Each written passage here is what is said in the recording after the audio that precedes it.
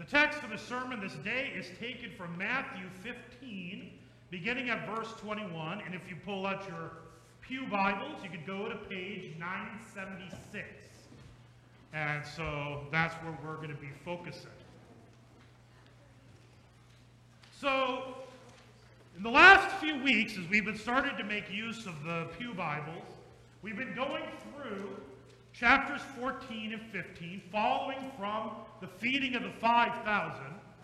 Last week we heard about Jesus walking on water, and that is indeed relevant to what you are hearing right here. So verse 21, it says, Jesus went away from there and withdrew to the district of Tyre and Sidon. And behold, a Canaanite woman from that region came out and was crying, "Have mercy on me, O Lord, Son of David. My daughter is severely oppressed by a demon." So, she has a concern, obviously. And she says those words, "Have mercy on me, O Lord, Son of David." Words that should sound familiar. Have mercy. Lord have mercy. Christ have mercy. Sound familiar? If not, you weren't paying attention a few minutes ago. We just sang it. And in a little bit, you'll hear, "Let us pray to the Lord. Lord, have mercy." Or, "Lord, in your mercy, hear our prayer." Same idea. Where do we get this idea to do our prayers like that? This crazy thing called the Bible. Yeah, that's where we're getting it from. The Bible gives us ways how to pray. And this is what this woman is doing. But he did not answer her a word. Is Jesus answering her? Ignoring her right now? Not really. You have to remember, Jesus is a little bit like Yoda, in that he's like always a bit ahead of the game. If you've ever seen Star Wars Empire Strikes Back, you know Yoda shows up and he meets Luke, but Luke doesn't know it's Yoda. It takes him a while to figure it out, and Luke makes a fool of himself. So similarly, Jesus is always a step ahead. He knows what is going on. He knows more than you do. So there is a reason he is not answering her. And his disciples came and begged him, saying, "Send her away, for she is crying out after us." The words that they use is almost the way you would talk about a dog. And we're not talking about the pets kind of dogs. In the ancient world, in the time of Jesus, very few people had pet dogs. Only the very wealthy did. Generally speaking, dogs were considered gross and mangy, and nobody wanted anything to do with them. And so they're telling her to send her away like you'd send away a dog. He answered, "I was sent only to the lost sheep of the house of Israel." But she came and knelt before him, saying, "Lord, help me." Now, if you were here last week, this might sound familiar. When Peter was sinking in the water, he said, "Lord, save me." Not the exact same words, but very, very similar. Which means, this is your hint, this woman is about to teach the disciples a lesson. And he answered, "It is not right to take the children's bread and throw it to the dogs." Now, about a year or two ago, there was a very liberal pastor who made a lot of press because he said in this verse, Jesus is a racist and a sinner who needed to repent of his sin right here. But he didn't, and the reason is because he uses this dog imagery. Because in the time of Jesus, dog was a way to refer to Canaanite, that people referred to Canaanites. Because Canaanite, canine. Hear the similarity? They played into that all the time, very often. But does Jesus actually call her a dog? Does he actually say, "Oh, you're a dog, I can't give this to you"? No, he isn't. He knows the prejudice of the disciples. He knows their racist attitudes, and he is playing into it to teach them, to correct them. Jesus isn't being a racist. He's correcting racism. She said, "Yes, Lord. Yet even the dogs eat the crumbs that fall down from their master's table. Then Jesus answered her, O woman, great is your faith. Be it done for you as you desire. And her daughter was healed instantly. And notice again, another parallel to last week, if you were here. When Peter was sinking, Jesus said, O you of little faith. And here of the woman he says, great is your faith. That is, again, she is being used to teach the disciples. Because when Jesus didn't call her a dog, but she acknowledged, she referred to herself as a dog. Because the thing that she got that the disciples don't get is that in comparison to Jesus, everyone is a dog. Everyone. Because Jesus is God in the flesh. If you look at Genesis chapter 1, you read, in the beginning God created the heavens and the earth. Then you read that God said, let there be light, and there was light. Do you know who was talking? It is the exact same person to whom this woman is speaking. Jesus was not called Jesus until he was born of Mary. But the second person of the Trinity has always existed. If he has never not existed, then he is not God. But because he is God, he has always existed. And nothing exists apart from his word. That's what John chapter 1 tells us. So Jesus spoke everything into existence. And we are the creation. So the woman, the disciples, you, me, in comparison to Jesus, we are dogs. And to make it even farther, at the beginning of Genesis 1, at the end of Genesis 1, God said that creation was what? Good. Not just good, very good. Now, how is it nowadays? Now, don't get me wrong, we have beautiful creation. A few weeks ago, I took a drive down Los Hills and went to Sioux City for supper after church, or lunch after church, and decided to do some stuff there. On the way back, I decided to drive through Los Hills, which, in case you don't know, is one very beautiful drive. You don't have to drive far to get to it. And beautiful creation. But we know that all the world is not as it was meant to be. And is it because God put shoddy parts? Maybe he went cheap and went to like Walmart or whatever and found the cheapest brand he could find, and he built the earth on that? No. You could have the best parts in the world, but if you have a bad driver behind the car, it's still going to have problems. And the bad drivers are, well, not drivers, but bad passengers, is us. We have sinned. We have fallen short of the glory of God. And if you ever want to test this, just look at the 10 Commandments. Second commandment says, you shall not use the Lord's name in vain. In confirmation, the way I illustrate this to the kids is, let's say we have a student named Fred. I've never had a student named Fred, but hypothetical. There may have been one many years ago, I don't know. But anyways, I could say, I'd be like, so I just talk, be like, Fred. Like, and then Fred would be like, what? I wasn't talking to you. And they go back to the lesson, maybe, and then say, Fred. And they just say, and like, what? Are you talking to me? No, I'm just saying, I'm just really frustrated. And so I'm just using your name. If I do that for long enough to a person, and I actually address that person, say, hey, Fred, he won't be certain if I'm talking to him. Because I have taken the power away from his name. Now, when we say, oh gosh, or oh geez, or OMG, or God, Jesus, out of anger or frustration, we are taking the name above all names and stripping it of its power. And making it meaningless. Because that's what the word, to use the Lord's name in vain, literally means to render it meaningless. Such a common, everyday thing. OMG is a common thing in texting. Or how about the word damn.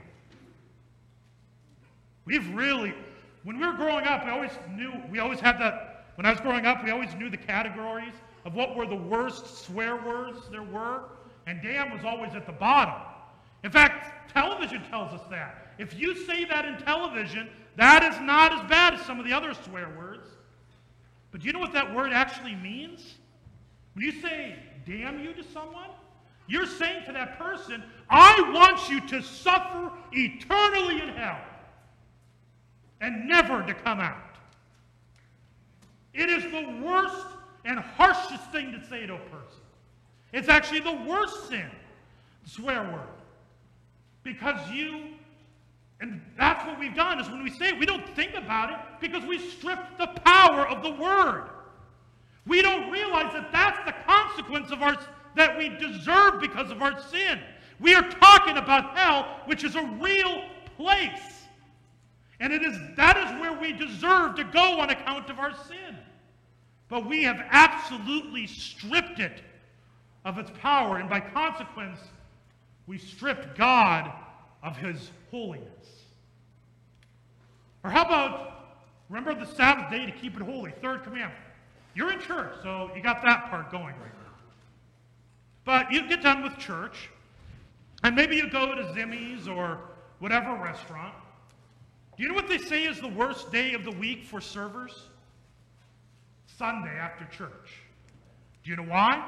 Not because it's busy, but because the church crowd tends to be the rudest, most obnoxious, and the worst tippers.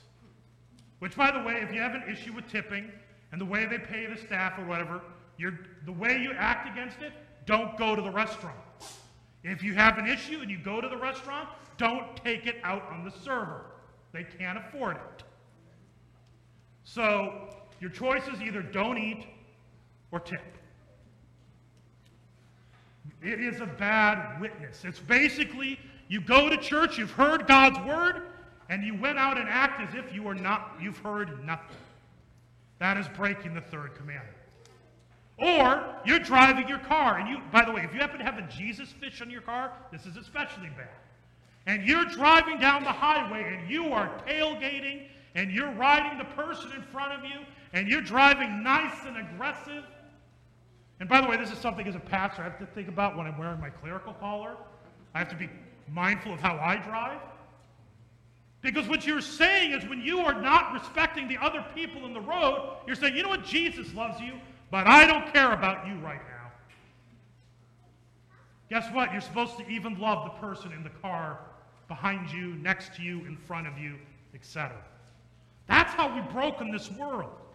And that is how we are dogs in comparison to Jesus. And yet, this is the thing. Jesus did not call her a dog. He did not actually call her a dog because what he knew is that to be a child of Israel does not come by ancestry. It does not come by works. It comes by grace through faith. This woman had faith, and because she had faith, she indeed is or was a child of Israel, and therefore an heir of paradise. And you who are chosen in the waters of baptism, receive the blessing of Christ, receive forgiveness and life. You are a child. And you know what? If he's the King of Kings, Lord of Lords, do you know what it means to be a child of a king? That means you are a prince. And don't get caught up on the gender and say, oh, princess versus the difference. I'm not talking about gender. I'm talking about title and status. In the ancient world, princesses did not get the inheritance. Princes did. In other words, you are a prince and an heir of the Most High God.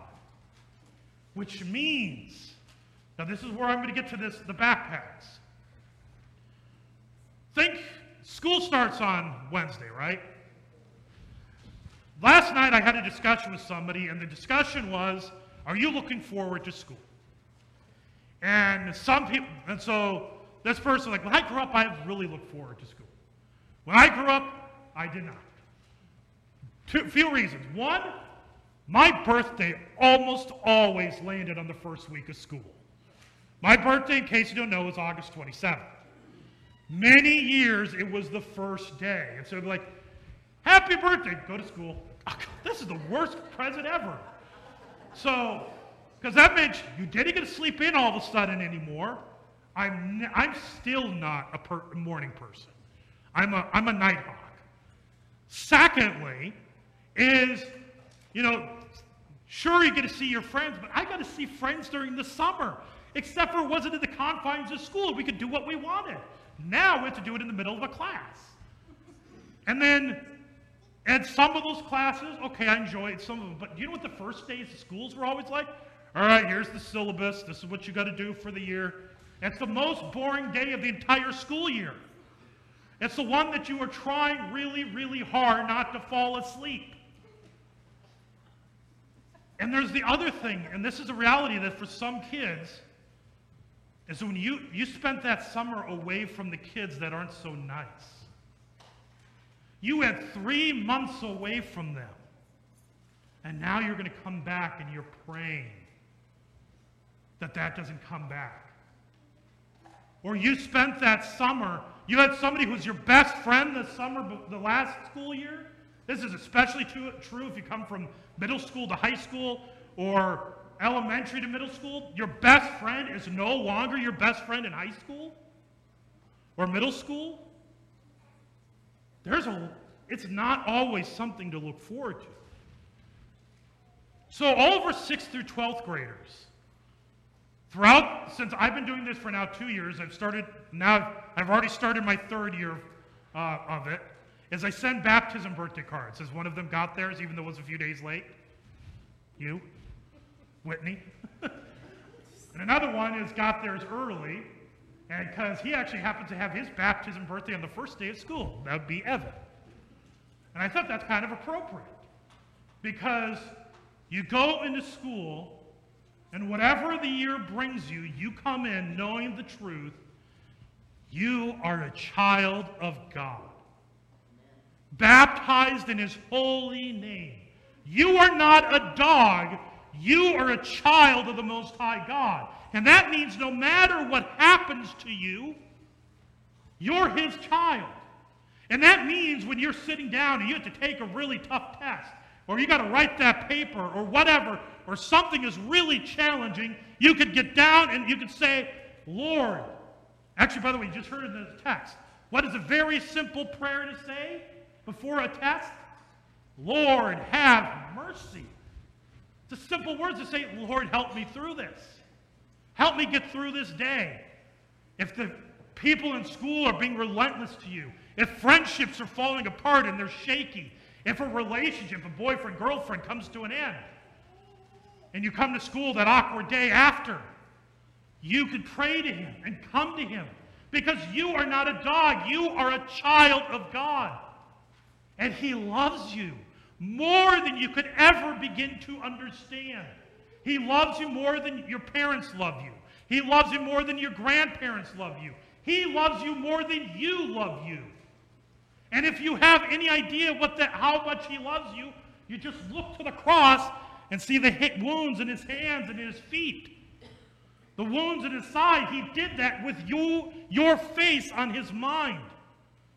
That is his love for you. And so you could come to him in prayer as a beloved child, forgiven, redeemed in him. Coming to church the Sunday before you go to school is a good practice, including when you're going to college. So hopefully Keith Hausman is over at Memorial in Ames, and he's going to church right now.